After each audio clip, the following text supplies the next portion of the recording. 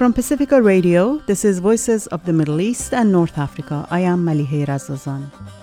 And I'm Khalil Bendib. This week we speak with Dr. Nahid Siamdoust about her new book, Soundtrack of the Revolution, The Politics of Music in Iran, which describes the legacy of the music of the Iranian Revolution. Stay with us. Music was one of the first official casualties of the 1979 Iranian Revolution. Yet, even though it was banned following the establishment of the Islamic regime, it quickly crept back into Iranian culture and politics. Even the state made use of music for its propaganda during the Iran-Iraq War. Over time, music provided an important political space where artists and audiences could engage in social and political debate. Now, more than 35 years on, both the children of the revolution and their music have come of age. Soundtrack of the Revolution tells the story of the central role of music in various social upheavals in Iran, dating back to the constitutional revolution of 1905. Malihe spoke with Dr. Siamdoust about her work and the birth of underground music in Iran.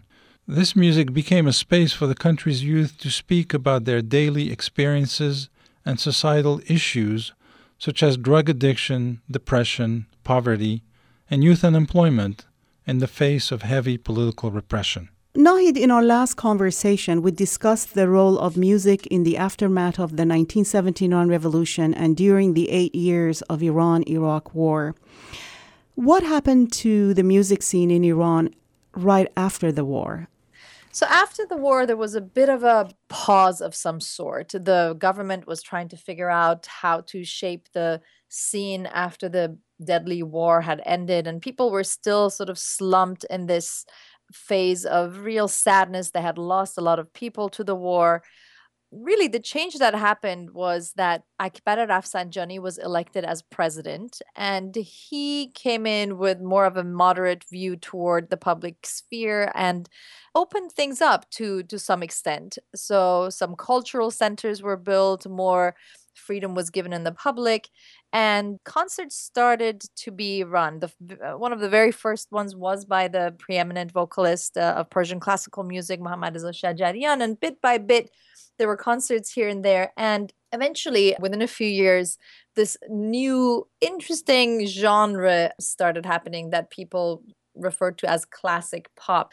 It really depended on who the creator was, the artist was, but it was a combination of folklore and march with more poppy sounds. It wasn't quite pop music. It still had a lot of remnants of this march music or other kind of folk music. In your book, you write that there is still a lot of speculation about the reasons behind the government's decision to permit pop music. Many believe that the government decided to end its ban and partake in this lucrative entertainment sector simply because it was powerful to control the flow of expatriate pop music through the black market and newly emerging technologies such as satellite TV and the internet. That's right. Toward the end of the 90s, what happened was that a whole new generation of music graduates was coming out into the workforce. These were not ideological people. These were young kids who wanted to make music for a living. They'd studied music for several years, and they entered the workforce and were looking ways to make a living and created music. Of course, they were all in their early to mid-20s, so their influences, their musical influences, for the most part, were either pre-revolutionary pop music, which had maintained a very strong presence in the lives of Iranians well after the revolution. So in the first 2 decades of the Islamic Republic, a majority of the music that Iranians still listened to was coming in from Los Angeles, where the pre-revolutionary musicians had set up a home, a sort of pop empire, which is why Los Angeles is referred to as Tehrangeles. Your listeners will know this very well. And so for 2 decades, this is what they were listening. So their musical influences were coming from these pre-revolutionary mostly or post-revolutionary, but in LA, sort of a similar style music, and also from the West. So they created these musical pieces that were very clearly pop music. And for nearly 2 decades, the Islamic Republic had banned pop music because pop music had maintained that subversive aspect, because it was precisely the kind of society that Khomeini had decreed to be corrupt and that needed to be eliminated, the kind of music that needed to be eliminated. And so when all of a sudden, nearly 2 decades into the revolution, people started hearing pop music, one of the creators of pop music, Khashayar Etemadi, who's sort of credited with having created the very first pop song in post-revolutionary Iran, his anecdote was that he was sitting in a taxi and his song, which, again, was this first pop song, when his song was played on the radio, he said the taxi driver just put his foot on the brakes, came to a screeching halt, and he said, "Oh my God, I can't believe Daryush, this pre-revolutionary pop singer, is back." So this guy's voice is very similar to Daryush's, and to this taxi driver, it just sounded like one of these pop giants of pre-revolutionary, of Shah-era Iran had returned to Iran. And he said, "Oh my God, things are really about to change in a big way." You also mentioned this in your book, that the voices and the styles, they were similar, as you alluded to popular Los Angeles star. And it was in order to draw attention of Iranians away from what authorities considered to be depraved expatriate content invading the country. Right. So a lot of people at the time thought this was a top-down decision. The decision makers within the very arch-conservative state media had decided to create this pop, which was very similar and similar sort of a lot of voices that were compared to those voices to deflect their attention away from these Los Angeles stars.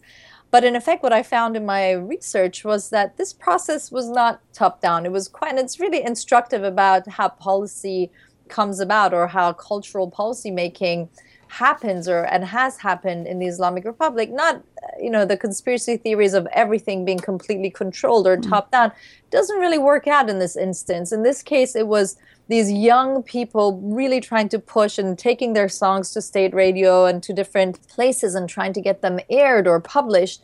And, being told for several years, 4 to 5 years, "No, sorry, no, can't do it. Your voice is too similar to this pre-revolutionary singer. Can't do it.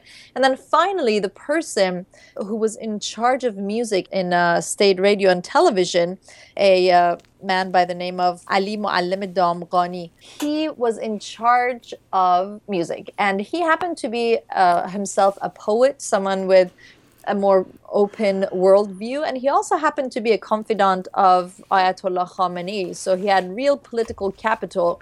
He was someone who was not afraid from within state media to take certain action, and I'm sure there were many conversations back and forth, and eventually he allowed that to happen. But we have to understand that it wasn't the impetus, the innovation didn't come from the state. It did indeed come from these young Iranians who pushed for it and eventually found an official who had an open heart and an open mind. And in fact, in his interview with me, he completely confused Khashayar Etemadi with Daryush. When he was talking about Khashayar, he would keep calling him Daryush.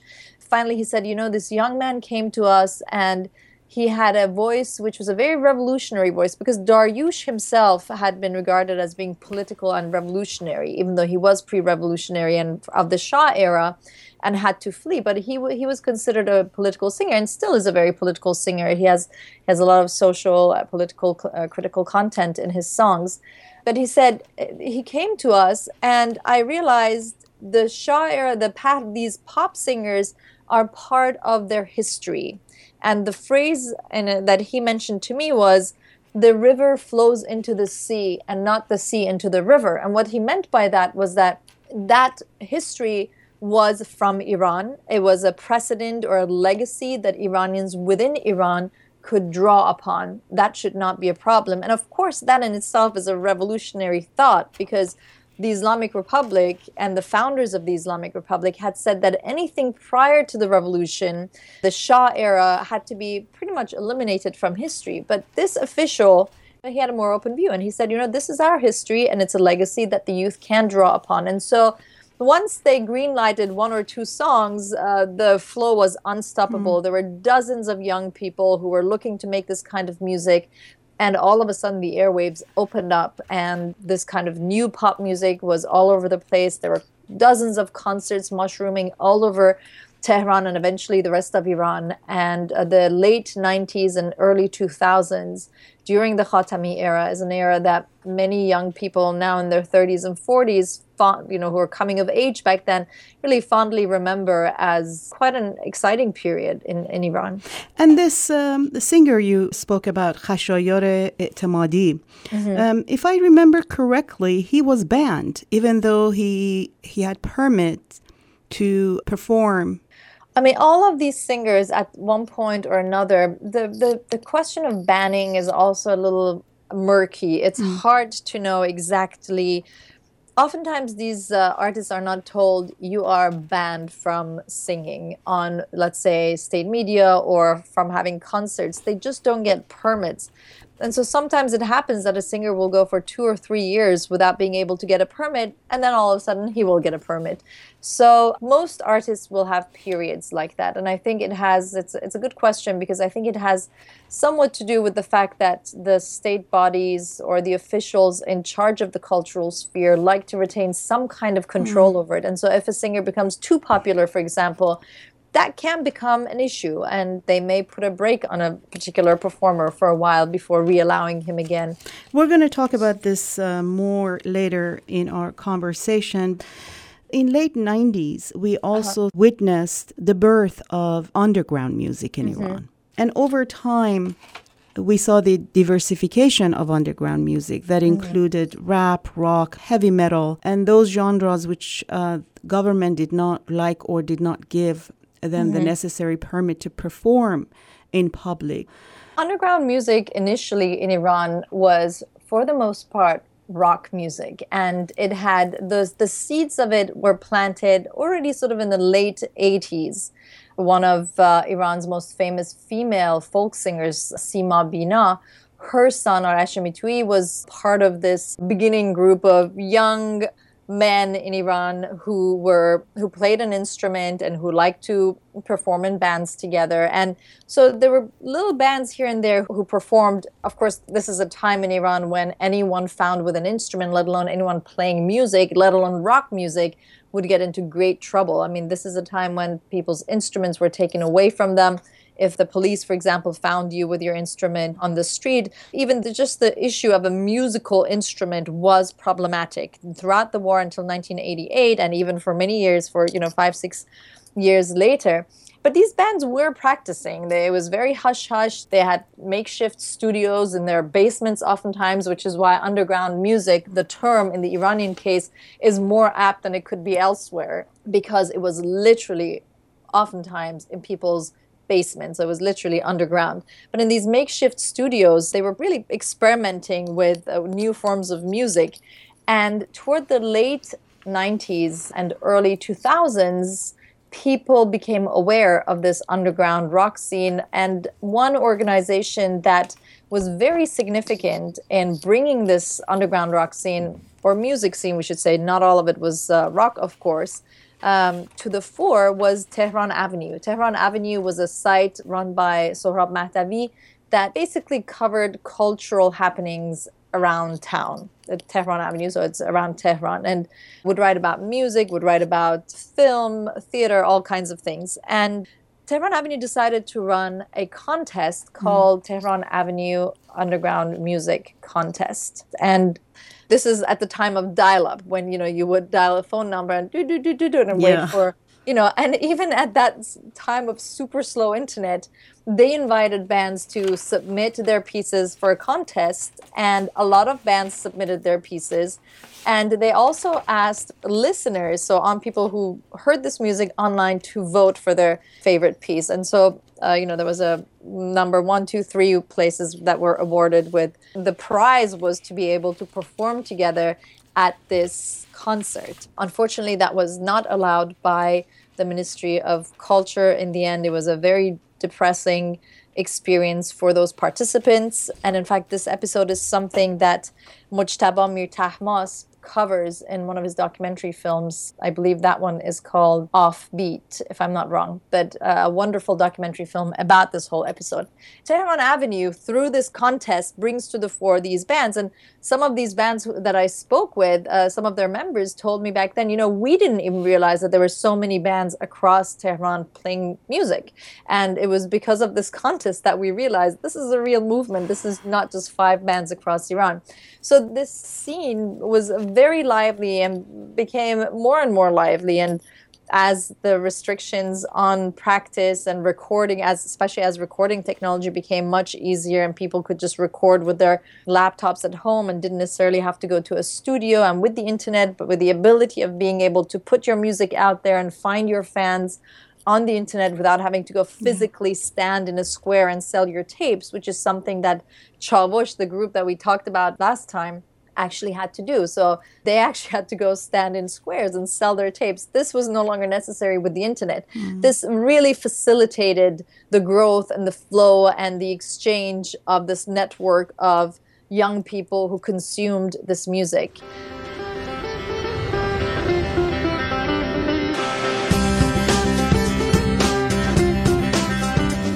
One of the most famous bands early on that had a real following was Oham.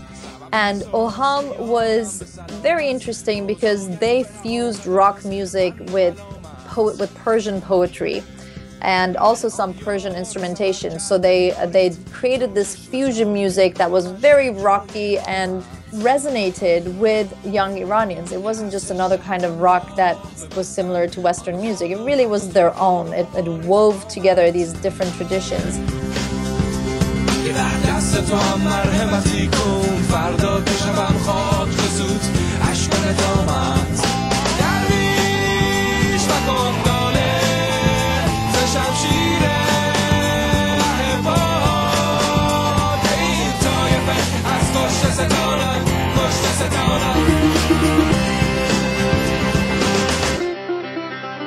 Oham, in fact, is the band that, by most counts, had probably the very first underground rock concert in Iran. It was in 2000, I believe, 2000 or 2001, at the Russian Orthodox Church, because the spaces of minorities in Iran, as well as foreign embassies, are sort of outside of the jurisprudence of the Iranian government. So those are spaces where things that are outside of the legal framework of the Islamic Republic can happen. So Oham booked this concert at the Russian Orthodox Church, and it was an underground concert, but it was so many young people knew about it. Anybody who was sort of in the know and part of the happening youth in Tehran at the time knew about this concert and went to this concert. And I've subsequently managed to get some of the photos of that concert, and they're in the book. And what you see and what you hear talking to people who went to it was headbanging. I mean, it was just an amazing concert, like any other rock concert. There's headbanging going on, crowd surfing going on, Oham playing its music. And Oham had tried for many years to get a permit to publish its work officially and had been denied a permit for many, many years. And eventually, because of the internet, managed to put it out there. They still continued for many years afterwards to get a permit, even though they went abroad, gave concerts. And finally, in 2014, so more than 15 years after they had started their musical activity and had tried to get a permit, they finally got a permit to give a concert in a performance space under Azadi Freedom Square. And I happened to be there and went to the concert. And it was really moving because you had Oham on the stage, and on the right and left of the stage, you had the eyes of Ayatollah Khomeini and Ayatollah Khamenei looking down as these rockers rocked. And what was really moving was that it had been so long since this band had created music that many of the fans who came to the concert had brought their children to see Oham. You mentioned in your book, minders still monitor all concert audiences to make sure no one gets up to dance or becomes too enthusiastic in other ways. That's right. So, whereas in the late 90s, when I first went back to Iran, I witnessed a scene at a hotel restaurant where there was a piano set up next to the pool, and this pianist was playing some pieces. When he finished, nobody would clap. Everybody knew exactly that it was just okay to listen to this music outside in public, but it wasn't okay to clap. Now we've moved way beyond that, and there are these dance pop concerts that happen all over Iran. But even within these concerts, there are minders who are going around making sure that people don't get too excited, so that they don't get up and dance, but people are clearly dancing in their seats with their upper bodies and flailing their arms around. So in one part, that's of course an issue of control, of being able to control the public space and what can and cannot happen within it. But the parameters of what can and cannot happen within that space have changed quite a bit over the course of the last 3 or 4 decades.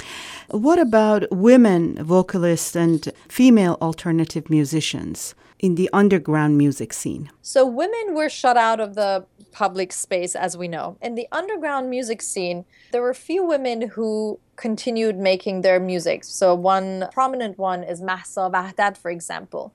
She continued making her music, and which are sort of also kind of fusion music. She takes from Persian classical music and fuses it with other kind of more jazzy genres of music. And Mahsa Wahdat has not been able to publish an album in Iran or give a concert. She could give a concert to an all-female audience, but she's refused to do so, like other female musicians who I know. For example, Sima Bina also refuses to give concerts to all-female audiences. But women in the underground music scene, they weren't that numerous. And I think that has in part to do with the fact that for the young Iranians coming of age in a post-revolutionary Iran, first of all, the strictures were too great, the risks possibly too great, and also just too few examples. When you shut out the female voice completely from the public sphere, from the media, from everything, that will have some kind of consequence for young musicians coming about. So at some point in the late 90s, the Iranian state decided, you know what, we will allow for women to sing. And they created the Jasmine Women's Festival, which was just female musicians singing to all female audiences. And I've been to some of these concerts, and it's sort of slightly ridiculous because, they make sure that no man whatsoever can in any way gaze inside, or all women. And some female musicians have refused to be part of that. But the point I would like to make is that when you eliminate the female voice from the public sphere, and I think this is something that we have seen in the Iranian example, it has its consequences. So the narrative that we would like to see, and we do see that every now and then, there are female musicians who break through that and who are able to come out and be a voice, but it has led to a sort of a suppression, I think, of at least female vocalists. So when you look at the underground music scene, there are very few examples of female musicians who have come to prominence.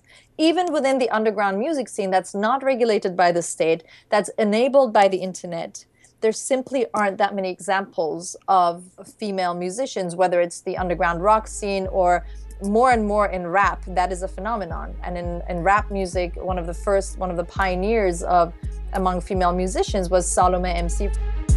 رپ میکنم من نفستم رسما از بس گشتم تا که قصدم نمایان شد واسه دستم نوشتن و بازم سرشتم نه جهنم نه بهشتم تعریف شد از سر نوشتم مجهول و خارج از دو دست بیرون از تو مغزم خستم از اینا که بستم به بلندگوی واکمن نگر رپ اگه نیست ساده رپ نیست اصلا انصافم اگه نمیکشه جرس ثقیلت برو دنده عقب از میدون کلمات سنگین و سم من نمیگم از گل و بلبل اصلا از ناف به رحم زیر زمین وصلم از ارشاد نامه ردی نیست تو دستم از قبل میگم نه به هرچی سیستم نظارت از قوانین رو زمین تقاضا عرضه تو کمین گرگ درنده واسه حمله به نفع نظام قفلت مزمن گله چون میشه ریختر آشی رو تو کاسه کله همه داریم تو دل مینیاتوری از استکبار انگیزم نیست میشه هرچند وقت یک بار سقوط تو کمینه ولی با برجام و رها با بهای همین رهاییمه که تنها میافتم و پا میشم در ایست و در راه میشم میسوزم و ساز میشم میسازم آواز میشم دریا و صحرا میشم در فلک در خاک میشم چون معتاد تنها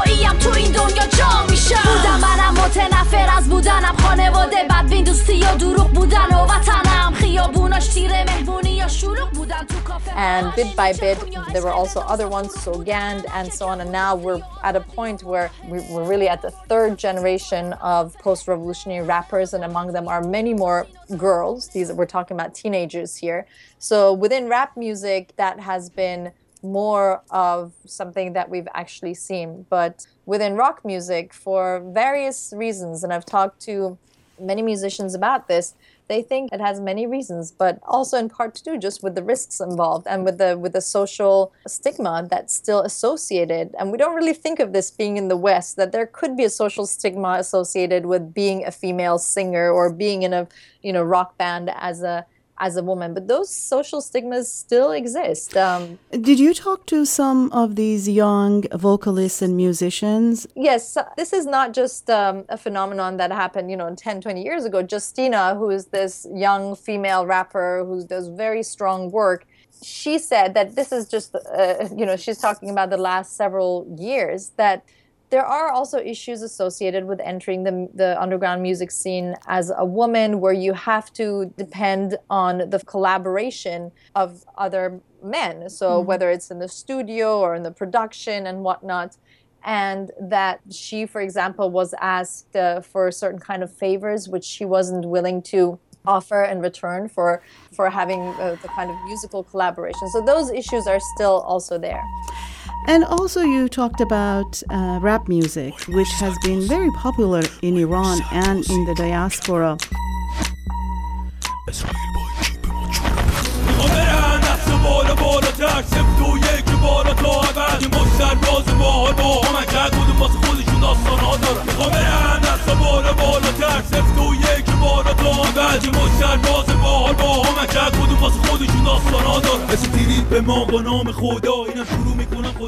Hichkas, he's known as the godfather of Persian rap.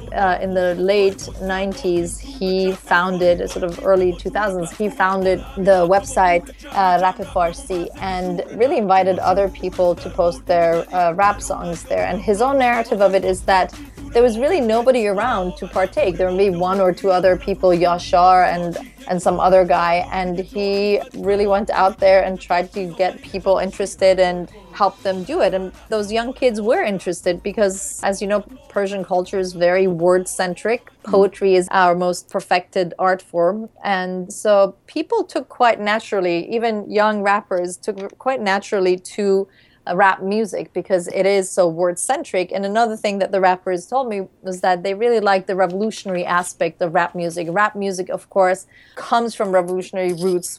Hip-hop in the U.S., its beginnings at the very least, we're not talking about commercial hip-hop, is a very revolutionary music that has voiced opposition to the police state, to the racial inequalities in the U.S., and so on. So these rappers really also identified with the revolutionary aspect of hip-hop and rap music. Hichkas was one of the very early ones, and one of the few to really break into the mainstream. So whereas the majority of young Iranians today listen to rap music, Hichkas was someone who broke into the mainstream. So before he left Iran, sometime around in late 2009, many older people would know who Hichkas is. He had a song called Ikhtilaf. It's about inequities in society, and it starts with Inja Tehran, this year's Tehran, and then he lays out the land, what kind of society this is. And that's one song that many knew at the time. اینجا تهرانه، یعنی شهری که هرچی که توش میبینی باعث تحریک روح تا تو آشغال دونی میفهمی تو هم آدم نیستی یا آشغال بود. اینجا همه گرگم میخوا باشی مثل بره، بزن چش و گوش تو من واکنم یه ذره. اینجا تهران لعنتی شوخی نیستش، خبری از گل و بستنی چوبی نیستش. اینجا جنگل بخور تو خورده نشی، اینجا نصف عقده‌ای نصف وحشی. اختلاف طبقاتی اینجا بیداد میکنه، روح مردم و زخمی و بیمار میکنه. کنار همه فقیره و مایه داره خفه توی تاکسی، همه میخوان کرایه ندن. حقیقت روشن خودتو به اون راه نزن، روشن ترش میکنن پس بمون جا نزن. خدا پاشو من چند سالی با درد کنم، خدا پاشو دینشو ناراحت از کارم کجا هاشو دیدی تازه اول کارم. خدا How did these young artists express their critique of political and social conditions in Iran through their music? And some of them left in the mid-2000s, some of them left after the 2009 protest movement. And so when these artists leave Iran and take refuge in another country, be it Europe or the United States, how does their music change and the issues that they address in their music change? That's a very interesting question. So the critique that they expressed in Iran itself really differed depending on the rappers. So someone like Hichkas, for example, he never expressed explicit political criticism. He did express explicit sort of social criticism. But the way that his discourse was critical of the given political circumstances was that he gave in his music the responsibility for carrying the flag and holding up Iran's honor to the young men of Iran. And there is a sort of sexist aspect to his music. Maybe sexist is going too far, but it's certainly his music speaks more than anything to young men, dispossessed men, those, the millions of young men in Iran who are deprived of economic well-being by a state that is corrupt, where nepotism thrives, where educational opportunities are very competitive, and where it's difficult to become your own man by making a living and being able to form your own family and moving on in the ladder of the hierarchy of the patriarchy.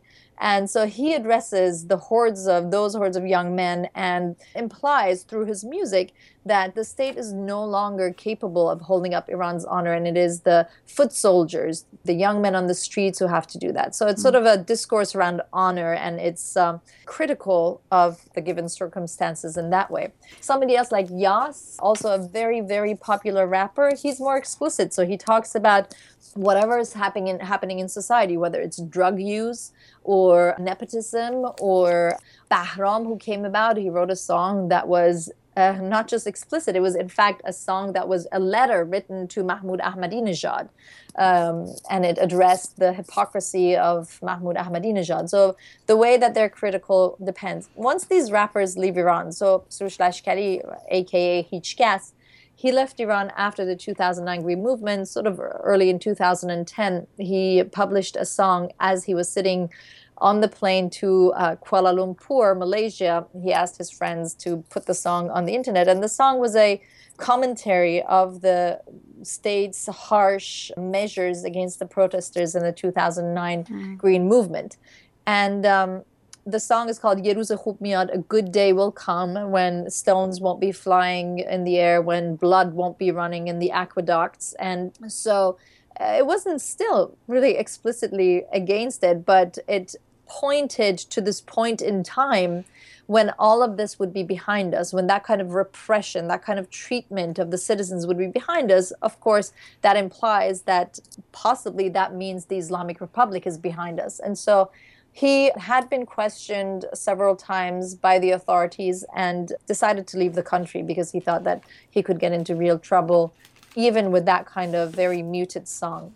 And once they leave the country, their concerns change. They're no longer within the Iranian society, within all of its restrictions. And so they start looking elsewhere. So Hichkas, for example, a few years after leaving Iran, had a song, Haji Firuz, about the racism that is behind the blackface clown that plays the deaf and goes around the streets and is sort of the comical character of our Persian New Year.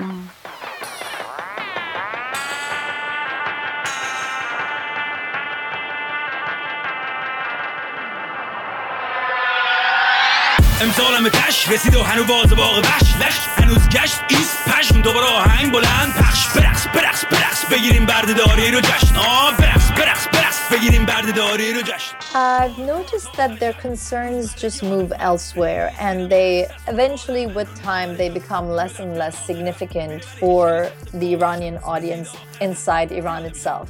Doesn't mean these artists can't have very successful careers and find other audiences. Expatriate Iranians, for example, Mohsen Namjoo has been very successful outside of Iran. He may have become less central to the discourse within Iran itself, and his work may have become less sort of burning to Iranians inside Iran. And he himself doesn't aspire to do that kind of political work either. So the artist's focus shifts and they find other topics that are of importance to them and their lives. It's a natural process that happens. So how did consecutive governments after Rafsanjani, how did their attitude change towards alternative and underground music? Rafsanjani's government didn't really have to deal with alternative music at all because it hadn't come to the fore. Underground alternative music came to the fore during Khatami's term. And Khatami's presidency and his ministries, he became a bit of a lame duck president, especially in his second term. And the hardline forces became stronger in order to oppose the current of reformism. So we can't really assign everything that happened during Khatami's term even to Khatami, but he had created this amazing sort of much more open space where this underground music scene could thrive. And then Ahmadinejad was elected in 2005, but already toward the end of Khatami's term, this social and cultural space was becoming much more restricted. But then with Ahmadinejad's election, there was an open campaign to shut down these spaces. There was the campaign that was called the Morality Campaign. They went through the streets, arrested young people who looked like, anyone that they thought didn't look according to the rules and guidelines and ideals of the Islamic Republic. So women with dress and headscarves that were too short, too colorful, too this, too that. Men who they perceived to be sort of obosh, hanging around, doing nothing useful, being a nuisance to society. They shut down a lot of cultural centers, took the funding from a lot of cultural centers. And all in all, they created a very active, open campaign where they marked these musicians and this whole scene as a satanic scene. And there was a documentary that was aired on state television called Shock, where some of these musicians, including Hijkas, were featured, and they were really openly linked with satanists who were doing acts that no Iranian would be okay with. So they filmed these kids who said, oh yeah, I went to this concert and there was this kind of music, and afterwards the people who were there, they started sharing their blood, and sometimes when they go far, they even start eating each other's feces. Just some crazy, outrageous things were pinned on this music scene, and it was seen as a sort of a moral panic was created around the underground music scene. But the underground music scene survived, and many of its creators did leave the country and now live abroad, but many more bands have popped up and taken their place, and Iran is a very young country, so there's no shortage of young people who want to create music and create their own kind of musical fare and the kinds of spaces that they want to inhabit and to reflect their sense of who they are in the world. This is no longer, the pre-internet world. This is a highly connected, globalized world where they have access to everything that happens in the West. They're oftentimes very much on top of the cultural fare in the West, the newest thing, and they keep in touch with that, and they're not staying behind. One of the issues that Iranian musicians have been faced with is the permit process. Even when they get it, their concerts in danger of being canceled, as we have seen more recently that many prominent singers, they got the permit, but the last minute or when they showed up to the concert hall, the doors were chained and they could not perform. It was canceled. Right. Yeah. First off, what was the permit process like for people who wanted to publish their CDs or give concerts in public? You state in your book that it is probably fair to say that no building in Tehran has caused as much anxiety, disappointment, and desperation in musicians as the unmarkable building of the music office situated in Tehran's Rudaki Hall complex, which was renamed as Unity Hall or Talar Wahdat after the revolution. Most musicians in Tehran make numerous pilgrimages to the offices on the 5th and 7th floors of the white marble building in order to request permits for their work.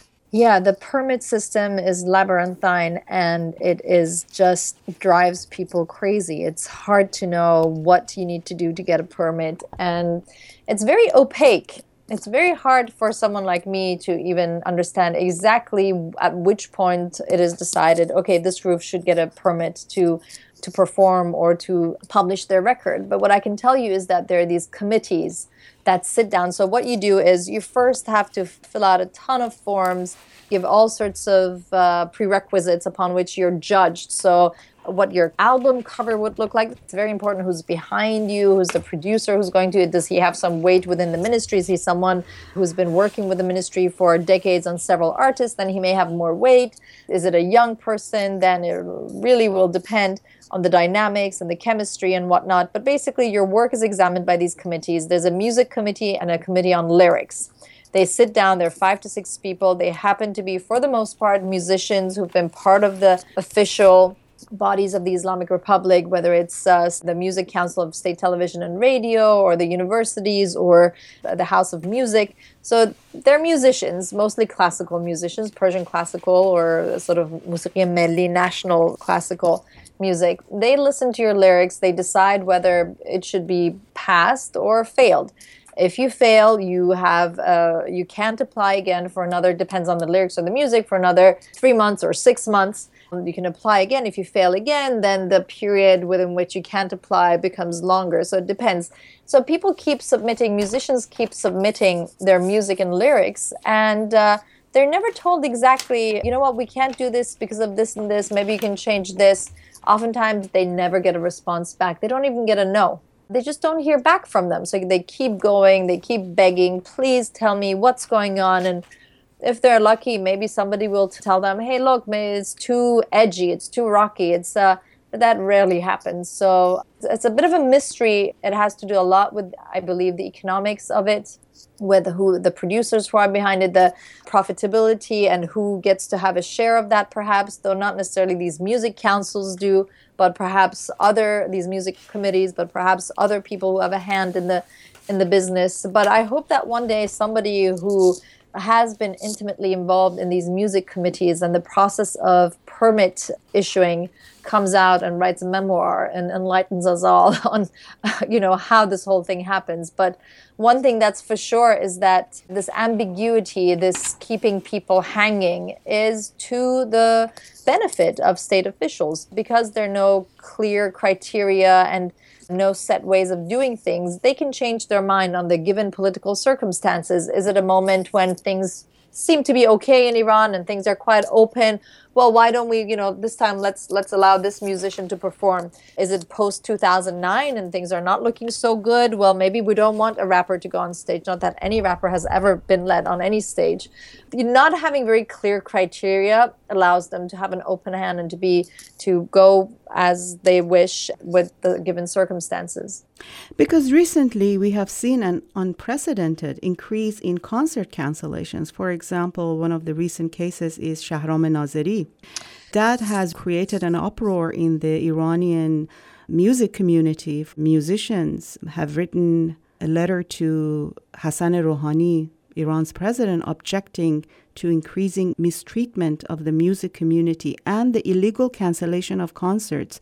I think that the social and cultural sphere and the musicians and practitioners and the participants of that sphere are a soft target. And there has been a lot of anxiety on the side of the more hardline and conservatives following the second election of Hassan Rouhani. And what we're seeing is a backlash against that. They're very nervous because again and again and again, Iranians have come out and voted for the more reformist candidate among the 4 frontrunners. People didn't really expect people to come out and vote in an election of the Islamic Republic after 2009 and after all of that happened. And yet people came out en masse and voted in Hassan Rouhani, and they came out again just this year to vote for Rouhani again. Mm-hmm. And so the Iranian public is expressing over and over again what kind of politics it wants. It wants a more free, a more open society, and the closure of concerts is ultimately the backlash of the more conservative forces within society that are anxious and nervous over the political trends that are so visible to everyone as far as the vast public is concerned in Iran. They have more power to do so. So it's not that difficult for, the intelligence ministry, the interior ministry. Those are positions that are, even though a part of Rouhani's cabinet, they must be approved by the supreme leader.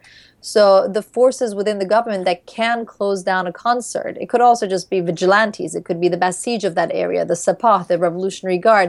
It doesn't take much for them to just close down the social sphere just to make sure that these spaces don't open too much. The Iranian music community and activists, they are putting pressure on Rouhani.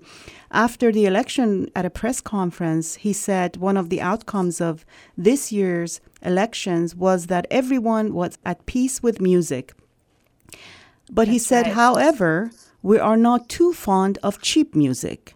Some say that it's fine as well, but in any case, I am certain our new government will give more support to the cultural community. It has not happened.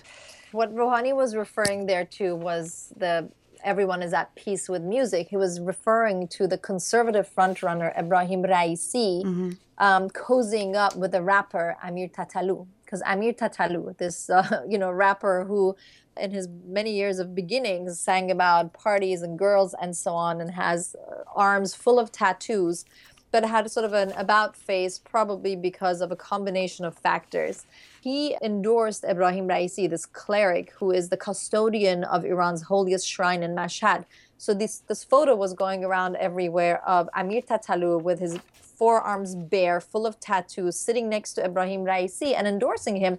And the fact that Raisi allowed this meeting to take place shocked everybody, because how could a cleric like that sit next to a rapper who is being called cheap by some? And so he was referring to the point that, well, if Raisi can sit with a rapper, then obviously the musical sphere should really open up. We have many musicians who are much more, who make a fakhr kind of music, fakhr being a word that in this context signifies a sort of quality or, higher music. And so what Rouhani was saying was, if he can sit with a rapper, then, the musical sphere of these other musicians should really open up.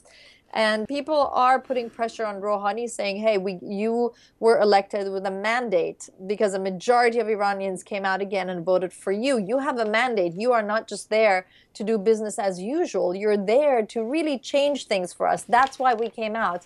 And they're putting pressure on him. But to the extent to which he will have an impact on the sphere is, you see the result of it is questionable. It's interesting, this guy Tatalu that you talk about, he served prison terms in 2013 and 16, and he was charged with, quote, encouraging moral corruption. Yeah, he's an interesting guy. And, some will say, I haven't spoken to him personally, but some will say that he's been put under psychological pressure in his detentions, or he's been perhaps promised something, or it's hard to tell. He did come out and sing a song called Nuclear Energy, where he collaborated with the Iranian Navy and was on a Navy ship. He was with actual Iranian soldiers in this video singing the song. So many saw that as him sort of coming around, and the reasons for it. He says this is just how he feels.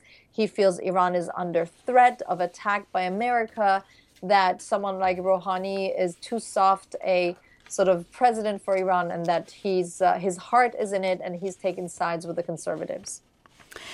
I also wanted to ask you about the cover of your book, which is the picture of a young woman with her eyes and mouth closed. But in your book, women are not prominently featured. Why? That is correct. My goal with the book was to look at the public sphere of the Islamic Republic and highlight those musicians who had a very public face, who were consumed by a lot of people. So what was permitted and what were the kinds of discourses that were more or less mainstream and were coming from within the Islamic Republic. So because the female voice has been banned, and as we discussed, there has been no female musician in post-revolutionary Iran within the framework of the Islamic Republic who's had a public face or a prominence like any of the musicians I cover. there couldn't be one. The photo on the cover of the book is really a nod to that because, and I write about this in the book, it's a photo from a series called Listen by Nusha Tawakkolian. And she features these female musicians, they're professional musicians, vocalists, who can't publish albums or sing publicly to mixed gender audiences. And so she stages them in front of these sparkly backgrounds and the very passionate act of singing, but you can't hear them because their voice has been cut out. It wasn't my choice, by the way, it was my publisher's choice. But for me to agree to have that picture, and I did think about it a lot, for me to agree to have that picture on the cover of the book really made a lot of sense because it is a nod to the silencing of women that I write about in the book. And the silenced woman who you can't hear in a series called Listen is precisely what comes through in the book because the large majority of all of this musical discourse is male. And that is as a result of the ban on the female voice.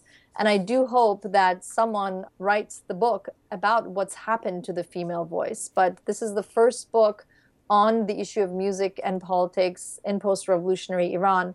And so to deal with the public sphere and the public discourse, there was unfortunately the lack of the female voice meant that it couldn't really be part of the core of the book. So in recent years, we have seen a proliferation of pop music, similar but a tamer version of what I grew up with before the 1979 revolution.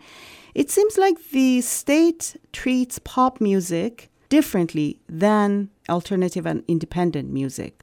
Why? Pop music is, to a great extent, it is an industry now. It's a culture industry. It's regulated. There's certain producers. It's more or less within control, so to speak. And pop music in Iran, as in elsewhere in the world, isn't really revolutionary. It only garnered that revolutionary aspect because of what it represented in Iran before the revolution. But when you think about it, it's just the lyrics are usually quite tame.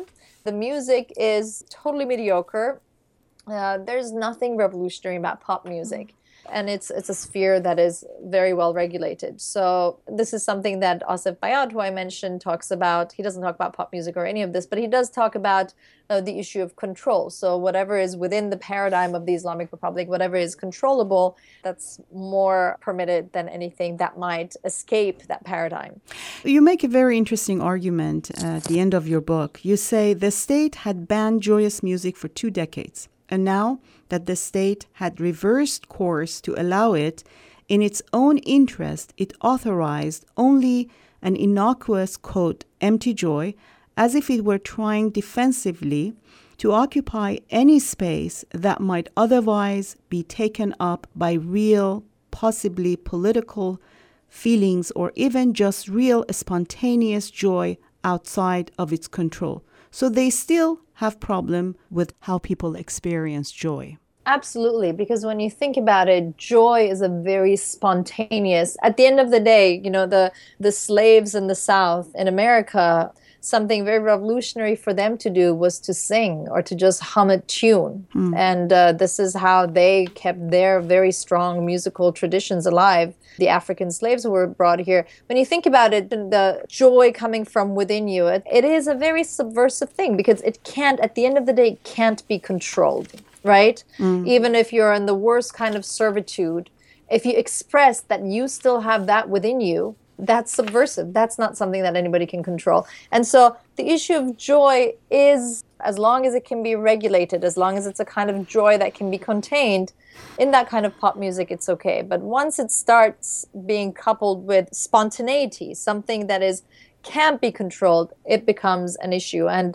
that's why some of the alternative or underground music and, the kind of spontaneity or the kind of outside of the paradigm lyrics or music, it's also about sound, the kinds of sounds that they can create that haven't been approved and sanctioned with an Islamic Republic stamp. All of that is problematic.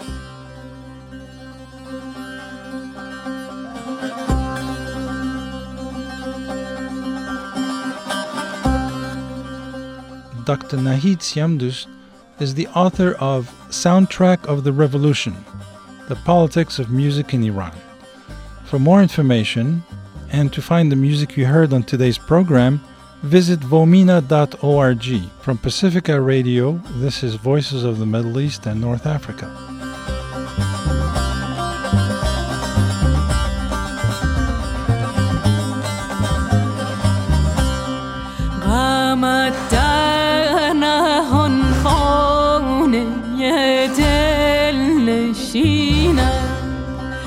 بنازی که لیلی به محمل نشینه بنازی که لیلی به محمل نشینه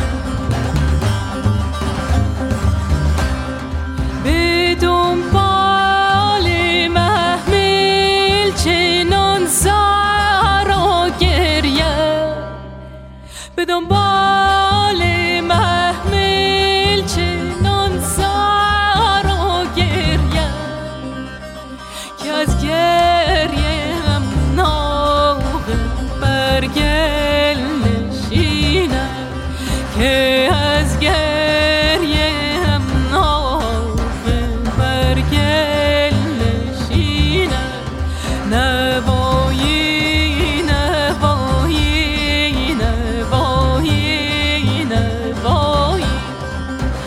همه با وفای تو قلبی وفایی همه با وفای تو قلبی وفایی.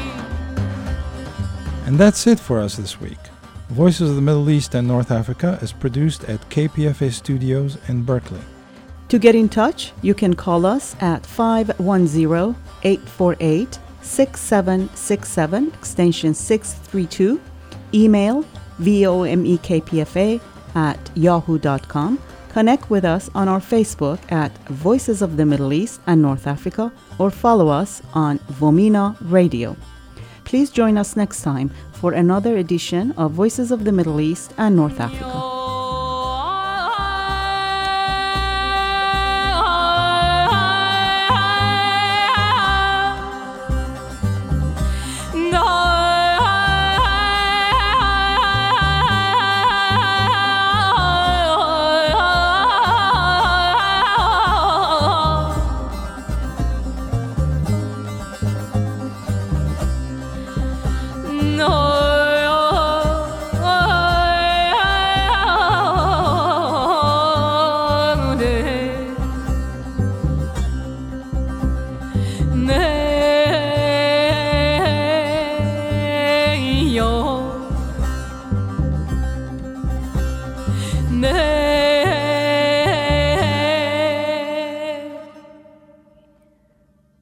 نوایی نوایی نوایی نوایی همه با وفای تو قلبی وفایی همه با وفای تو قلبی وفایی